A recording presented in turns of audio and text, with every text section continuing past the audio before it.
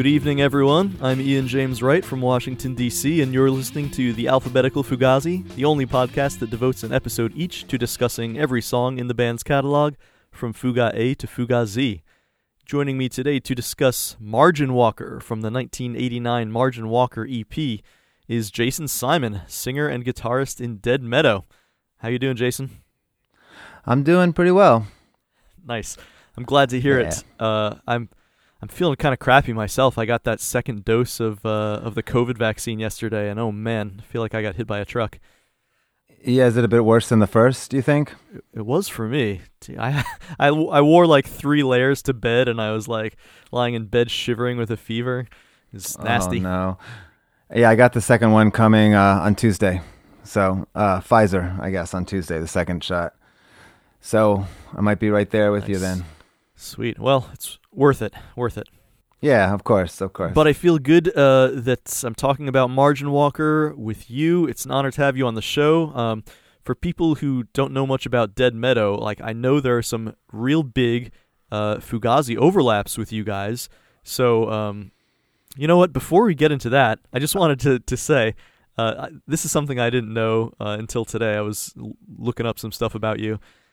You are probably the first guest I've had on the show who has had at least a signature fuzz pedal made. That's pretty rad. Oh, yeah. There's actually more than one, because the company did... there's the one that Tim in Australia from Tim's Guitars made a Dead Meadow pedal, and Steve Killy, our bass player, did the graphics for it, so it looks like classic Steve Killy kind of Dead Meadow art. Yeah, it looks pretty awesome. And that's kind of just brutal. Yeah, it's cool. That one's really brutal fuzz. I feel like that kind of sounds like the way a fuzz pedal sounds with the amp cranked, but it's like all just in the pedal. But there's another company, TSVG, out of Philadelphia, I think. I'm not even sure if they're around anymore. I haven't heard much from them. But they made a pedal called Babbling Flower, which was named after a Dead Meadow song that is a really cool, almost like battery sag kind of pedal. Oh, sweet. Yeah, I'm looking at it now. Looks like it's out of stock, so... yeah, any Dead Meadow heads out there? Yeah, I always thought it was cool, but recently I've been using it a lot on some stuff. Awesome. Really cool, buzzy, broken kind of sound that I dig. It's fuzz pedals are addictive, man. They're just so fun. I know, but man, still, I have an old Deluxe, and that thing turned up is still the best distortion, the best crunch, the best compressed squish sound, nothing beats like an amp. A lot of times a small amp just really cranked to me, and fuzz pedal on top of it. But I love that when you just hear those amps kind of like cave in on themselves so they get to that certain volume. Yeah, for sure. Well, you and Ian MacKaye both, for sure. But yeah, so the Fugazi connection. So a few things, right? You released your first couple of albums through Joe Lally's label, Tolada Records. You opened for Fugazi at least 3 times as far as I could see. Yeah, I think it was 3 times. Yeah. And apparently your Peel session was the only one ever recorded outside the UK, and in fact you guys recorded it at Fugazi's home studio in Arlington? Yeah, it was Joe Lally's house. So that's where they were practicing at the time. Oh, wow. And they had an 8-track set up there. So yeah, we were just down in the basement where him and his wife were upstairs just doing their normal daily stuff and popping in here and there. And we tried to keep it real raw as if we were like, in a radio doing it live. And... then John Peel talked over it like we were in the studio, which was really cool. So we got his voice on that recording, introducing it and whatnot. So there's clearly so much Fugazi overlap to talk about with you guys, but maybe it makes more sense to go back to the beginning. Like, do you remember when you first got into Fugazi and how you got to be a fan of them? Yeah, I guess starting high school, I was pretty much... just into Iron Maiden.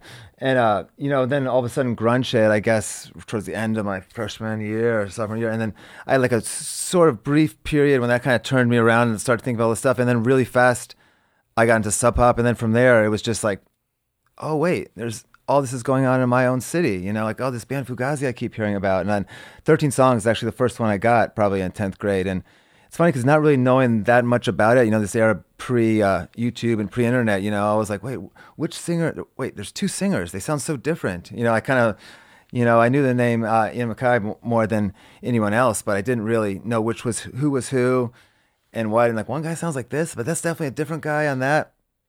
So it took me a while. And then finally I saw them live, and then it was just, they're, I think, one of the best live bands I know that I've ever seen, and I feel bad for people that never got a chance to see them live because I miss it, more and more. They're just so great. Yeah, absolutely. Yeah, it's out of the bands that have like two lead singers, Fugazi is like, I can't think of a band that their singers sound more different than Fugazi's, which is nice, like it's sort of, I don't like to try to like really figure out which guy is singing. Like with Fugazi, there's never any question. Yeah, definitely. I mean, it's this, I know. The second they open their mouth and they're both like kind of really idiosyncratic, unusual singers too. They're like, oh, this guy has this kind of weird voice, and this guy's like when you first hear it, and this guy has this other weird thing, It's great though. Yeah, and their whole personas on stage, and I don't know, they just work together so well, but are so different. From that point on, from 10th grade, probably, for a few years after high school, Dischord Records was the main thing. All going through all catalog, Nation Ulysses and Circus Lupus and whatnot, and I definitely think, if there's any one label I could be on, it's Dischord. I wanted to be a band that, if not, exactly like Fugazi, was in that vein and playing music like Fugazi, and that was what I loved, my friends loved. And I think it's funny because, you wouldn't want it to, and you see them around DC, and, it's a small community, but it's like a pretty tight-knit community too. So coming from the suburbs, sometimes it's hard to get involved in the scene and stuff, and especially that scene.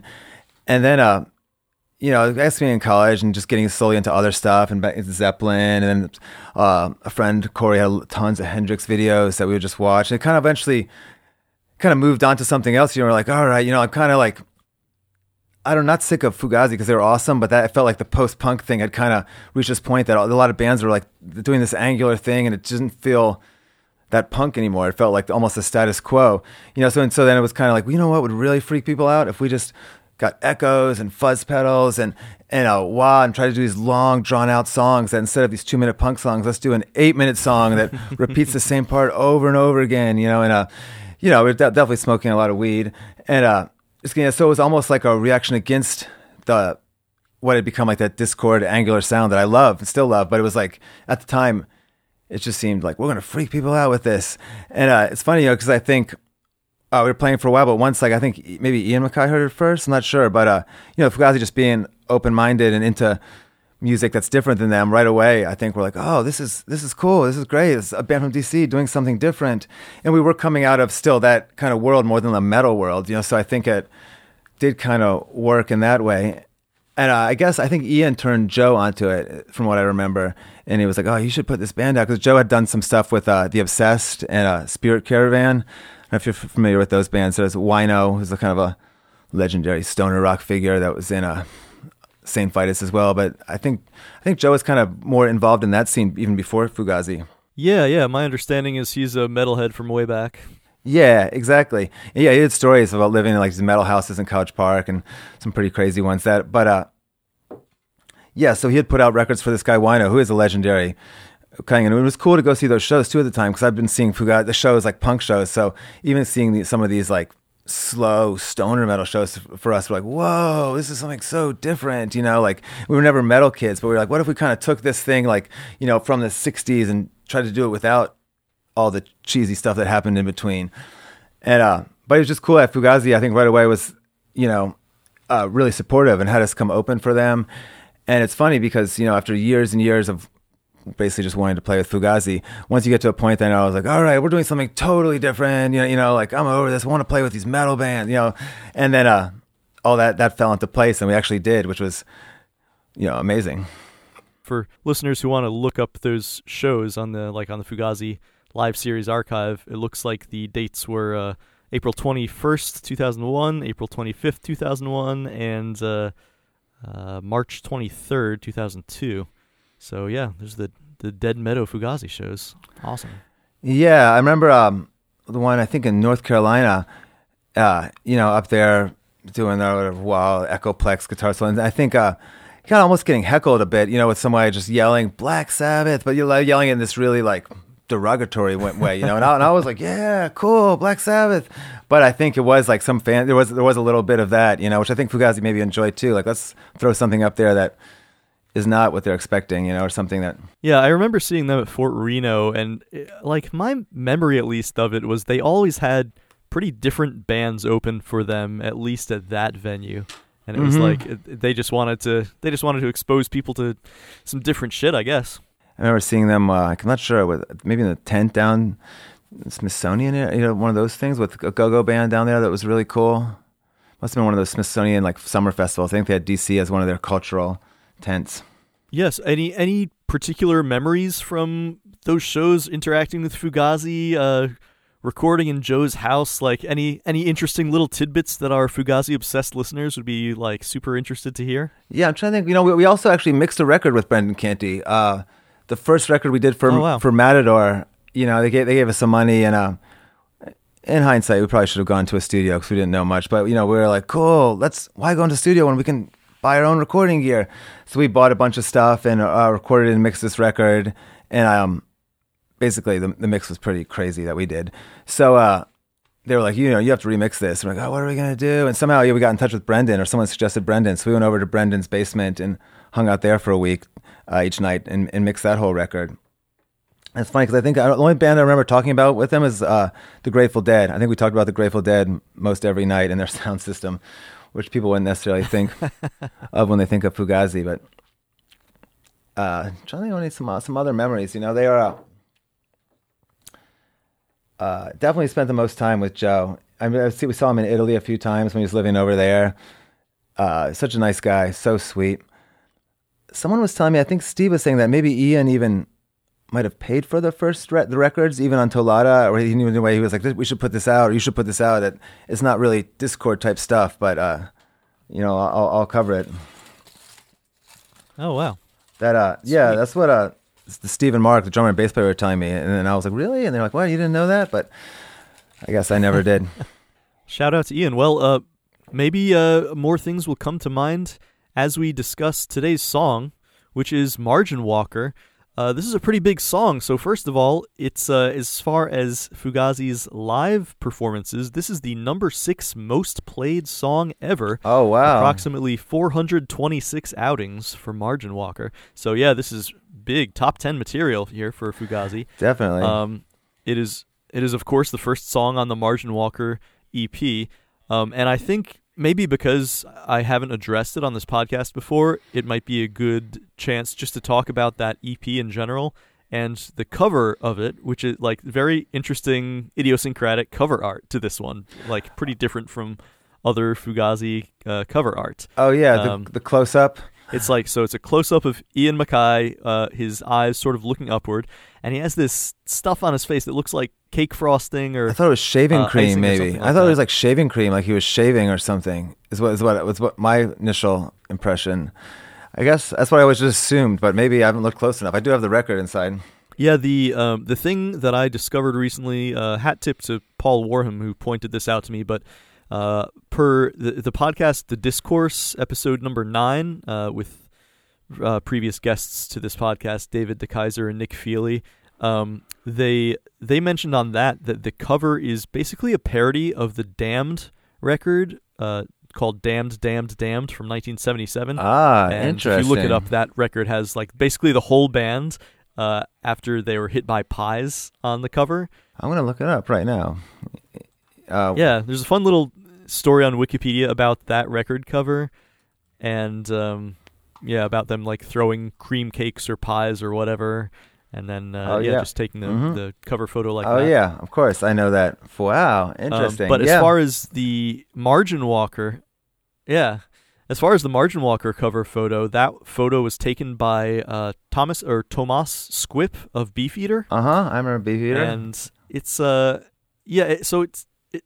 It definitely does seem like it could be a parody or tribute to that Damned record cover, but it's cool because like it's an example of Fugazi and Ian MacKaye in particular with a bit of a sense of humor, which a lot of people, like a common impression of them was that they're a very serious band, which real heads know is like they have a really good sense of humor, but this is one of the only real visible examples of it outside of I feel like that's why instrument film and stuff. Yeah, and reading almost anything you read about Fugazi at this point or see will always say that like though thought of as incredibly serious, like they actually were always joking. They weren't like, though they took the art very seriously and serious about beliefs and whatnot. They were all they certainly were always laughing when we were hanging out with them or joking and having a good time.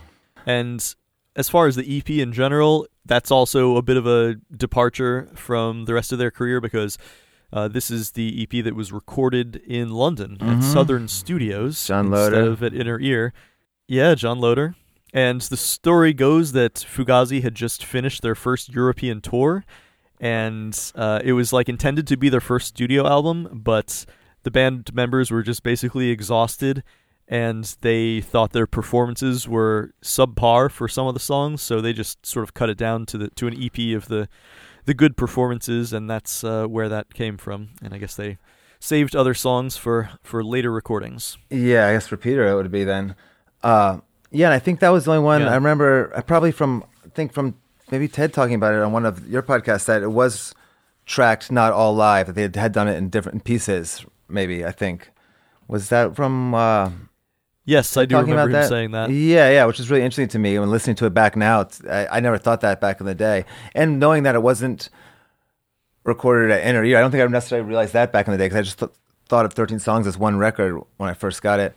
You can really tell that it's this different kind of vibe or certain to a lot of the recordings.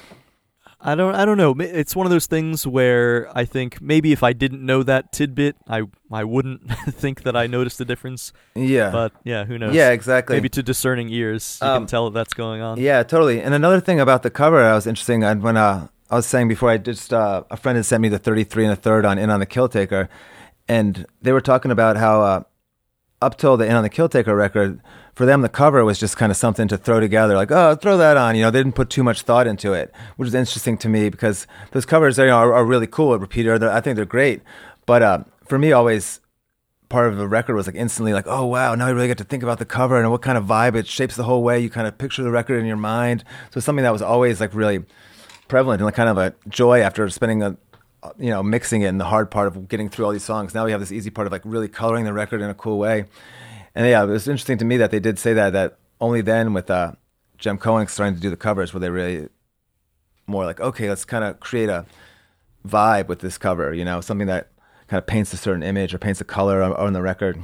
One interesting thing about that is that a while back, the Discord Facebook account posted these like mock-ups of the cover from, I guess, the archives or something, but you can see where they sort of like sketched out the photo and like did little basic, I don't know, grease pencil notes and about like what they wanted where and what things should look like. So it does seem like it's a thing that showed you more thought went into it than you might have noticed at first. So I'll put a link to that in the show notes. That's cool. Well, yeah, I didn't really think that. I think it was something that like I read. I can't remember who was saying it. It was someone from one of the guys from Fugazi was saying that they really didn't think of it as much until then. So I don't know, but obviously maybe they did because I always loved the covers. And I never even saw that cover actually till way later because I had a CD of 13 Songs and Repeater.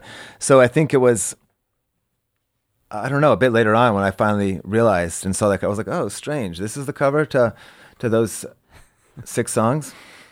As far as the song Margin Walker in particular, the only introductory note I really have about the content is, so this is something I've been unable to track down exactly, so maybe the real Fugazi obsessives out there can sort of help me find this, but friend of the show, Jared Coffin, who's the admin of the Facebook group, This Is Not a Fugazi Appreciation Society, he used to have some kind of bootleg tape of a show, and I haven't been able to track down exactly what show it was.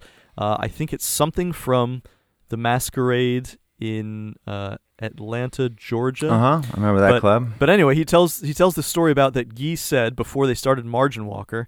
He had this little story about when Guy was a child, his dad would come home and Guy would run upstairs and like get in the bath and get all lathered up and soaped up, like because it was bath time. Mm-hmm. And there's one particular time where he got all soaped up like a snowman with lather and called for his dad to come up and tell him he did a good job.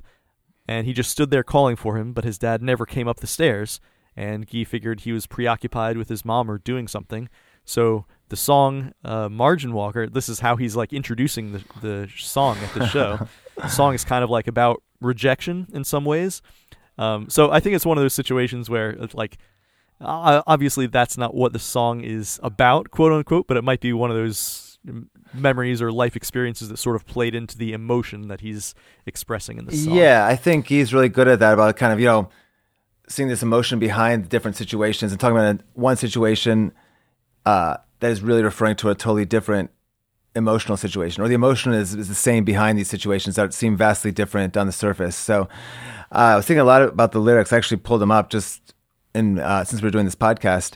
And, you have this vibe where it is kind of like, almost seems like about some kind of assassination attempt or someone in a window, it's like on the surface. But then it does really seem more like this runaway, like infatuation or love that's like just taking someone over too, and he's kind of like taking you over and you're kind of wanting this, or like, I thought maybe it was more of a girl or something like that, but like you're just like, she maybe has rejected you, but you kind of can't, in the tread of some bastard jealousy, kind of like he's kind of caught up in this thing that you can't even stop necessarily going on inside you, which I have no idea, but I just thought that. And I think it's cool that there's a number of Geese songs that there will be this whole situation that seems maybe like, like in this, that is a guy with a gun in a window, but no, it is more about something actually personal. It's just the imagery he uses to describe it. Yeah, totally.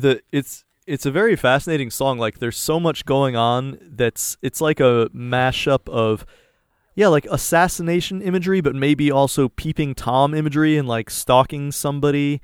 They're all dark, these sort of definitely interrelated images. It's dark. And so it has this like kind of, this kind of unhinged vibe about it. That's really cool. The guy's kind of a little bit, on the edge of something happening bad or something, Yeah, some kind of obsession. Yeah, definitely an obsession. Yeah.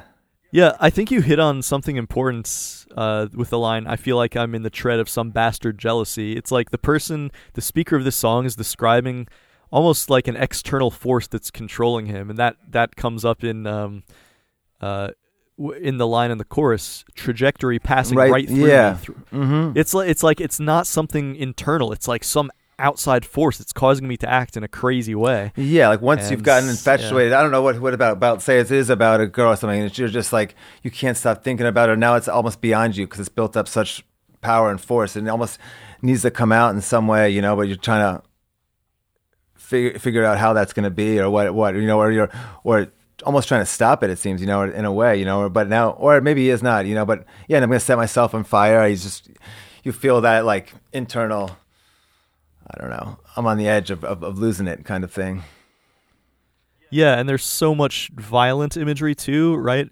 Set myself on fire, but also split my seams, and then they drop in a fuse, like he's imagining himself as a bomb that's like about to go off. Yeah, and of course. Yeah, definitely some like sniper related imagery. Mm-hmm. Yeah, it's cool, and I feel like it's kind of like Guy's waiting room in some ways, for these early stuff. Waiting Room is such an awesome song. It's so anthemic and like just like sing along, but in a way it's also really abstract. Like, what are you really singing about? But you feel it and you want to yell it out with everyone else. And I feel like this kind of song has that same sort of thing going on, where it really is like this anthem, and and you're feeling it. But then in a way, even especially as a 16-year-old, I definitely was feeling it, but I have no idea also what it was about, especially at that time. I know even more now, like really reading and thinking about it more, but it does have that kind of quality, and the way it started out, that EP too. Yeah, that's funny you say that. I think if there's one Fugazi song that gets stuck in my head and I just find myself sort of singing it or humming it at odd times, it's probably this one. Like I just find myself, chanting the chorus, untraceable, untranslatable. Yeah, no, definitely, yeah, it's so cool, and I love Guy's use of like alliteration and stuff. He does so much with that, of repeating consonants. Or he's repeating a vowel with the on, but like it's so cool. I'm trying to see if there's any examples of it in this song, but definitely that untranslatable, untraceable. It's really cool. He does a lot of that. That also raises another recurring theme in Fugazi lyrics, which is a difficulty in communication, a difficulty in language. Like that's something that comes up in Promises, in Burning, in Stacks, and here, like this untranslatable, can't explain all I ever wanted to do. And later on, he refers to a problem with the language. It's like, yeah, he has some kind of burning desire or emotion within him that is like completely unexpressible, other than it makes him feel like he's going to explode. Or do something crazy. Yeah. I mean, I guess, and that's why you do play music, having that feeling, you're like, oh my God, I gotta get this feeling out, yeah, I wonder if you see it more. I guess Promises is an Ian song. I was trying to think if you see it more in Guy songs, because it's almost a little bit like Rites of Spring era stuff too, when there's like so many emotions inside, and you're like trying to get these emotions out in this song that you can't quite get out. But it's funny. Like they each have a couple of songs where it seems definitely about issues with communication. So yeah, it's almost like an even split between them, which I don't usually think of them as having a lot in common as far as thematic material for their songs goes. Yeah. But that's one of them. Yeah, interesting. Yeah, and then there's the last line too. It's not even on here. When the song is just so awesome and powerful, and then all of a sudden it explodes into that final part after the second chorus, I think, that new riff comes in. And what does he say? You want the mother load, I swing the payload. They don't write it on the lyrics here that I'm looking at, but that line is always so awesome when he says that too, Yeah, it's almost, it takes it up to a new level of unhingedness, because it's like more rapid delivery, and this song keeps taking it up a notch. Yeah, you don't really think it can, and then when that final part comes in, I guess it goes back to the chorus kind of after that, but still that when it finally explodes into that, it's great. I guess they do that a lot. It kind of happens in Provisional too, when that big explosion happens. Yeah, well, to talk about how the song is structured a little bit, I guess we can go from the beginning as far as how the music goes, where it starts out with this sort of muted strumming down the fretboard, possibly with I'd say probably there's a flange effect on that. But you can kind of get that just sliding your finger or doing that harmonic. A light harmonic up and down the fret, kind of with that. You kind of will get that like harmonic moving up and down. We just lightly across the string. So yeah, I always just thought of it as being that. It really might be, because when they did it live, like in live recordings, they sort of nailed the sound. So I could never tell if they added a little bit of a flange effect in the studio or something, or it's just my brain playing tricks on me. I think it is that, just like natural harmonic, just sliding up and down the string, up. So with him like doing that fast picking, you get that sort of sound. And that's what's so cool about Fugazi too, the fact that, there was no pedals, and then they just have this like really simple direct signal into these amps, unlike Sonic Youth with so many alternate tunings and pedals and sounds to get these crazy walls of guitar feedback. Fugazi just did it with so little, and had such like a, large arsenal of different sounds and different things they could do with those two guitars. That muted strumming down the fretboard thing, it seems like a simple thing to do, but I feel like I can't get the exact sounds that Ian got on this track. Like, it ends up having a real sort of train tracks feel. Yeah. If that's the right word for it. But I don't know. He really had a way of pulling everything he could out of just that simple guitar and, and the knobs and everything he could do with it. Yeah, definitely. And it's so cool at Fugazi shows too, because they were always so much energy, this two guitar onslaught, and then all of a sudden now they just lost one of those guitars, but it would just go way up in energy, because you were like, oh wow, here it comes. It's always a great moment when Guy would put down the guitar, and he was such a good dancer, and just the whole vibe would change a little bit, and they were going to do these classic old songs. And I remember seeing Margin Walker or as Glue Man, when everything goes insane. It's really cool that even without those two guitars, it would almost go up in energy. It does sound like, especially from the beginning of this song, like there are two guitars. And like there definitely are two guitar tracks on this, at least happening. I wasn't sure when Guy started playing. I actually thought about that, because I always assumed all of 13 songs was the one guitar.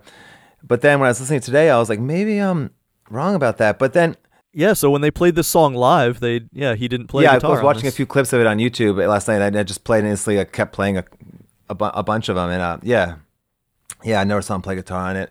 And so he must not have played on the first Provisional, I guess, and then the second one, Reprovisional, I guess he played on. And you know, I'm a fan of the first one. I love Provisional. I think that one just has this cool, like, there's almost this nice mellowness to it. It's just like a beautiful song, you know. And Reprovisional to me sounds like, oh, we're gonna make it rock extra hard. It seems like it's just trying to make it rock, you know. It doesn't. I don't know. I like the first one better. And it's funny. I feel like that's with anything I've done where I was like, oh my god, now we're doing the song, but right now we know how to make it rock, and I don't do it again or re-record it. And in the end, I feel like usually the original is the way to go. You know, with the first, you just got it with that first pass or the first try on it. Not that Reprovisional is bad, but I'm a Provisional fan. We're really gonna have to do a deep dive on that in that episode. But yeah, I wonder why none of the lyrics ever put that last line, you know, or that last. It was just an off the cuff thing. He does it twice.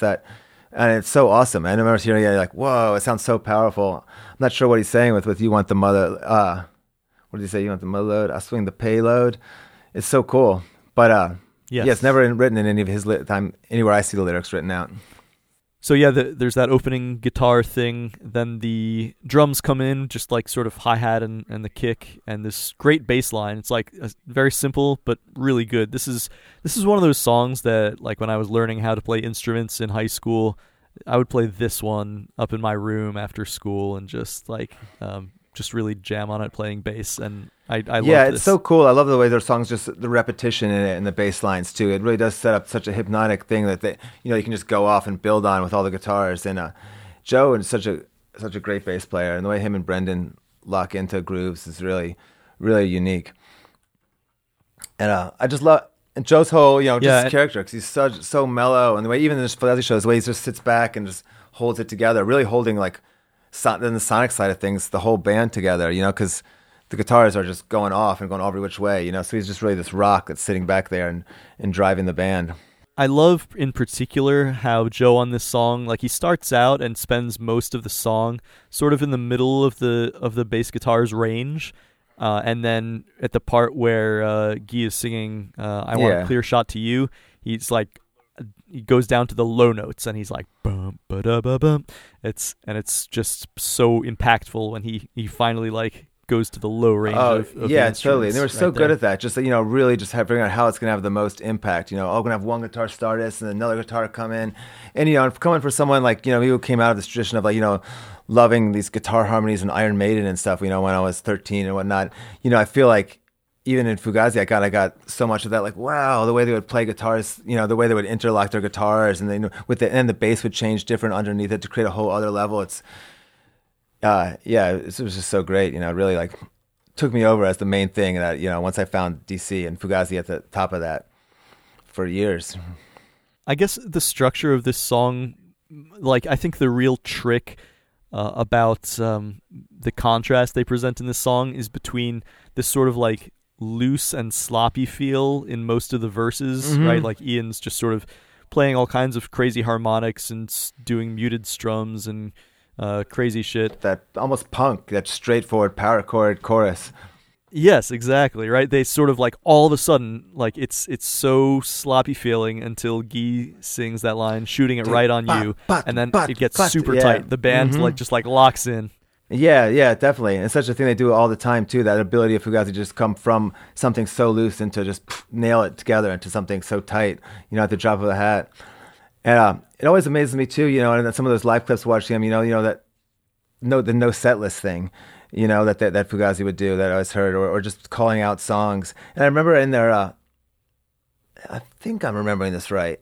But in the practice space down there, I feel like there was a big like chalkboard or bulletin board with like so many songs written on it. I guess it was the songs Fugazi was playing or knew how to play, and it was just so many. It's a weird memory. I'm just remembering it now. So I think that was what it was. But it just kind of blowing me away. Just even with Dead Meadow, and I don't know if we would remember half the songs from the last record.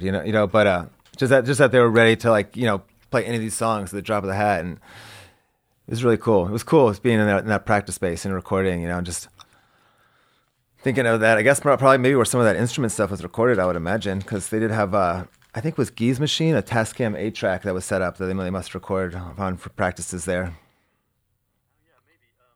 Oh yeah, maybe. I'm trying to remember Is there like a special name for that, for Joe's house? It was the one in Arlington that was at. It wasn't like Pirate House or anything. Yeah, we actually recorded the Pirate House, I guess, where Guy lived, and I don't know, was it one of the early Fugazi shows was there, I think. Yeah, I don't know if the Pirate House where I know Guy did a lot of recording because we actually ended up, Steve lived there. So the first Matador record and the second Matador record, all the overdubs were recorded in that basement where I think. Is this Broad Branch Road? The Joe's house? I think so. Okay, yeah, because that's, I'm looking at the liner notes to Instrument right now, and yeah, I had forgotten that, but yeah, so the Floating Boy demo, for example, it's like credited as recorded at Broad Branch Road, so yeah, I think that's the one. Yeah, because we played with it was the Argument had just come out, so it was late. I was like, in the end, but that would make sense that some of the instrument stuff was recorded there. And then, but yeah, the Pirate House also is where I know they recorded a lot, and that was we actually ended up with a whole bunch of, I think when the Pirate House was sold, even though it was just sold to someone new, we ended up with a bunch of reel-to-reels. Some of them I think of bands that probably Guy recorded or different Discord things. We eventually got back to various people, but you had like Mono-Orchid reels, and you had a reel-to-reel with, I think there was a Warmers one, maybe the Sorts. It's pretty interesting. Yeah, that's really cool, and I like the idea of imagining how they would practice, and yeah, that totally makes sense that they would sort of have all their songs up on a big board, so they could be like, okay, we haven't played that one in a while, like let's work on that. Yeah, I think I'm remembering that right. And I remember it being like, wow, that's so many songs. When just that they were always in such great shape like that. To call it a song and just play it, and how much they practiced. And I wonder that. There was that thing with talk about they were going to do Coachella, and I think they ended up not doing it. And it was just like to get back into that kind of shape. The amount of work it would take, or to do a show and not be in that shape didn't seem right. I wondered because I would have loved to see another, or just have Fugazi playing again, but I was. Yeah, wonder if that's why. Yeah, it's a lot to live up to for sure. The way they, way they rocked a live show.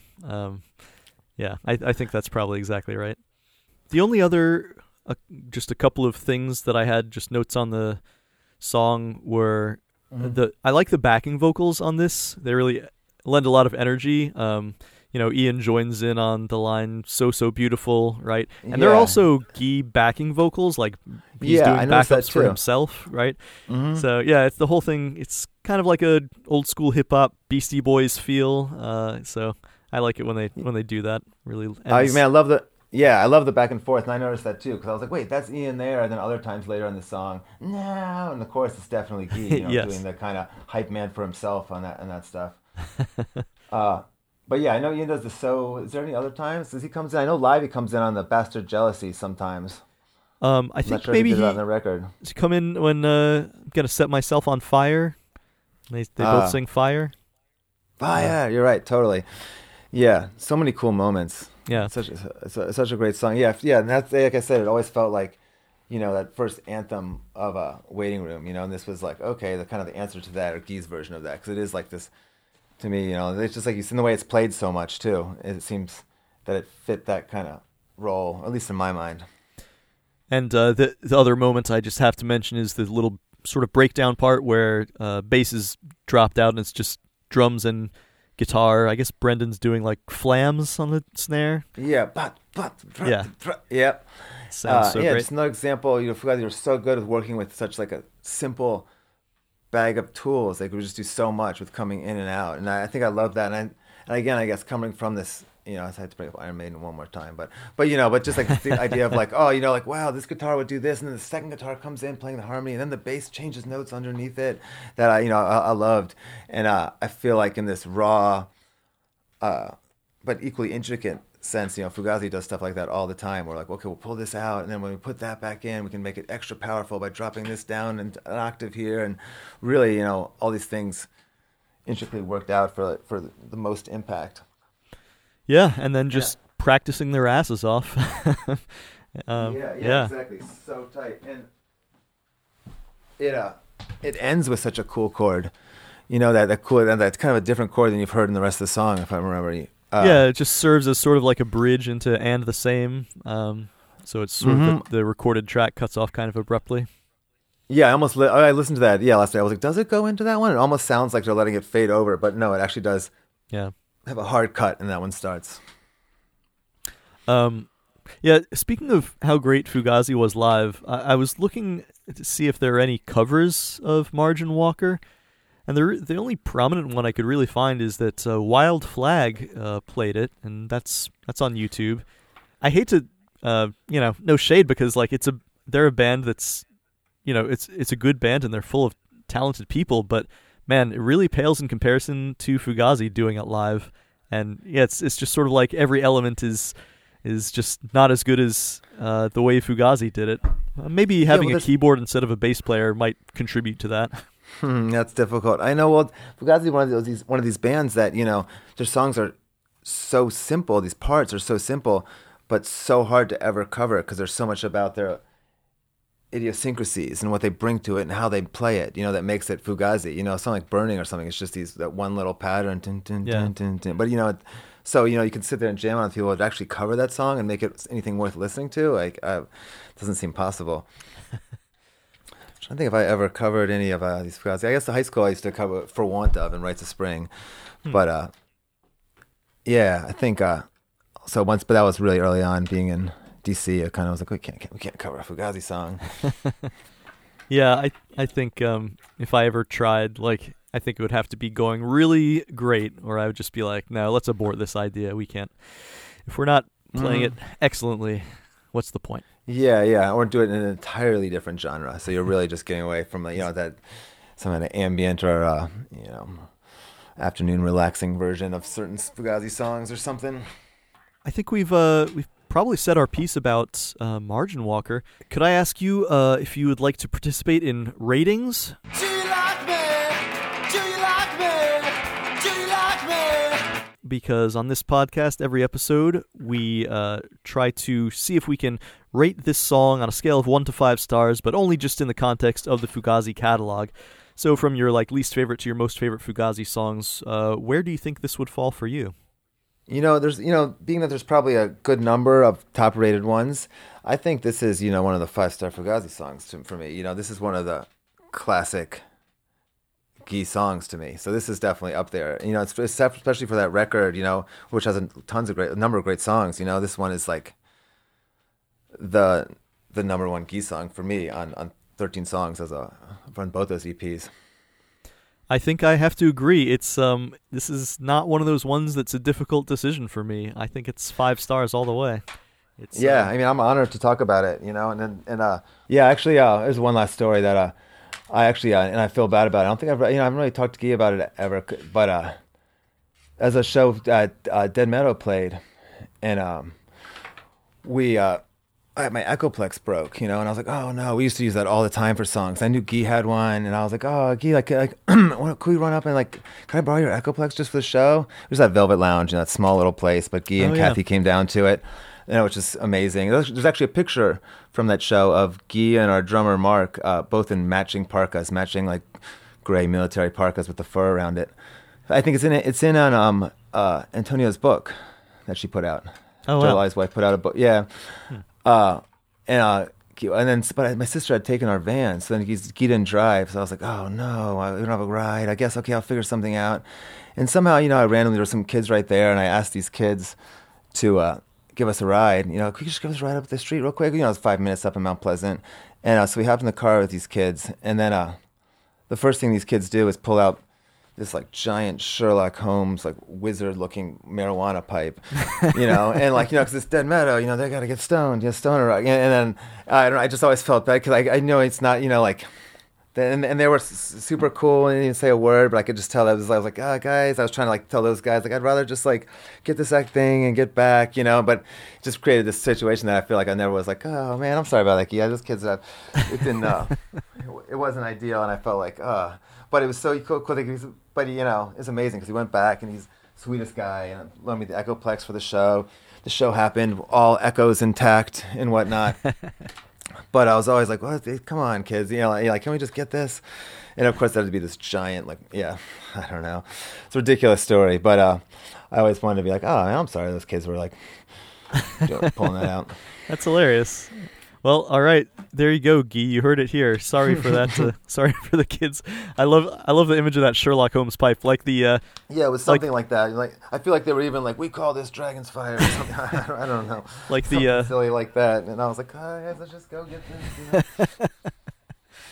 But yeah, they're so cool and so mellow, and it was, there wasn't like, any issue or anything at the time, but because they're all just the chillest guys, the great, so laid back. I know everything that you see written about Fugazi is like, no, they seem like they're all grim and want to say no, that's the furthest thing from the truth, and it was just an honor. It's so great to be able to like play those shows with them, and just experience that. And it's funny with the first Dead Meadow record, because in my mind we were like, okay, we're doing something totally different. This is our stoned out vision of like 60s, Black Sabbath. But when I hear it now, I hear so much Fugazi and all these octaves and all this stuff that I thought we were moving away from, but it's like right on the surface now when I hear it. I'm like, oh yeah, that's the total Fugazi type part. And that is too. Well, there you go. By the way, before we get away from it, I guess I'll ask you later if you have something to promote. But yeah, what would you say if I have any listeners out there who aren't familiar with Dead Meadow? Do you have anything for them to like check out first as a good gateway listen? Yeah, well, there's two. I think the first record is the one I talked about. That was all done in my parents' basement in DC. Definitely the first self-titled one, and then Feathers, which is we just reissued recently, is a really good one. I think that gets into like kind of later, more moody, song-oriented Dead Meadow. Right on. Cool. Well, before we wrap up, I'd like to give the people who are on the Facebook group for this podcast a little bit of a voice. So just to read a sampling of their comments about Margin Walker, Richard Gregoire. I like that name. Looks like a first-time commenter, I think. Richard Gregoire says, this song that clinched the deal for me. I bought the first EP when it came out and I liked it, but when I heard Margin Walker for the first time, I was sold. Carl Goldspink says, beyond that iconic rattling harmonic intro of Ian's, I always thought Joe's bass line pushes it towards being the nearest they ever got to a pop song in an anthemic kind of way. I would say provisional, actually, almost maybe on that one too. It sounds like just classic, like, I don't know, almost like Echo and Bunnyman song or something. Yeah, no, I agree with that for sure. And also talking about the harmonics, Pat McGauley says, I remember a few years back hearing the harmonics on this Brian Eno song, and he links to, there's a Brian Eno song from Here Come the Warm Jets called the Paw Paw Negro Blowtorch. Mm-hmm. And there's a part in that at 1 minute 50 seconds that sounds a lot like the beginning of Margin Walker. So yeah, Pat's wondering if that might have influenced Ian's guitar part. So that's a good one to check out. I'll link that in the show notes for listeners. Yeah, I wonder. And Eric Eddy says, Guy's vocal delivery is urgent and tortured, and the bass drop out towards the end, leaving just Ian's SG and Brendan's snare always make my hair stand up. And finally, Bradford Reed Goodwin says, not the only Fugazi song that links voyeurism with violence, but definitely the most air bass guitar worthy. Great. So I wonder which other ones are voyeurism with violence. Yeah, I'm wondering what Bradford's thinking of right now. There's definitely Guy's so good about that unhinged quality of just this on the edge, and it just comes through in such a great way. And even as it gets more refined, with like Rended or something, it still has this kind of great, like on the edge of losing it, but so in control at the same time. So it's great. Yeah, totally. It sounds like people are as into Margin Walker as we are. So yeah, great song. Yeah, I'm honored to come on and talk about this one. So thank you for having me on this show. Absolutely. And for this song. And before you go, let me give you a chance to do plugs. If you have any, where can listeners reach you? Do you have any projects in the works? There's a new, it should be out again too. We did a live streaming thing. That's going to be the record now for sale is out now. It's going to be re-released. The stream was up for a couple of weeks, but that'll be out again. But it's out on Levitation Records, and it's available also on the Dead Meadow at Big Cartel web store. So if you want to go on there, everything that we have available is on there. Right on. Check it out, everybody. Yeah. And as for me, as always, the email address is fugaziA to Z@gmail.com. So email me about whatever. you can join that Facebook group I mentioned. Just search The Alphabetical Fugazi and chime in with what you think about the next song I'm asking everybody about. And otherwise, I hope you'll join me for the next episode of this show when we will be discussing merchandise. Until then, keep your eyes open.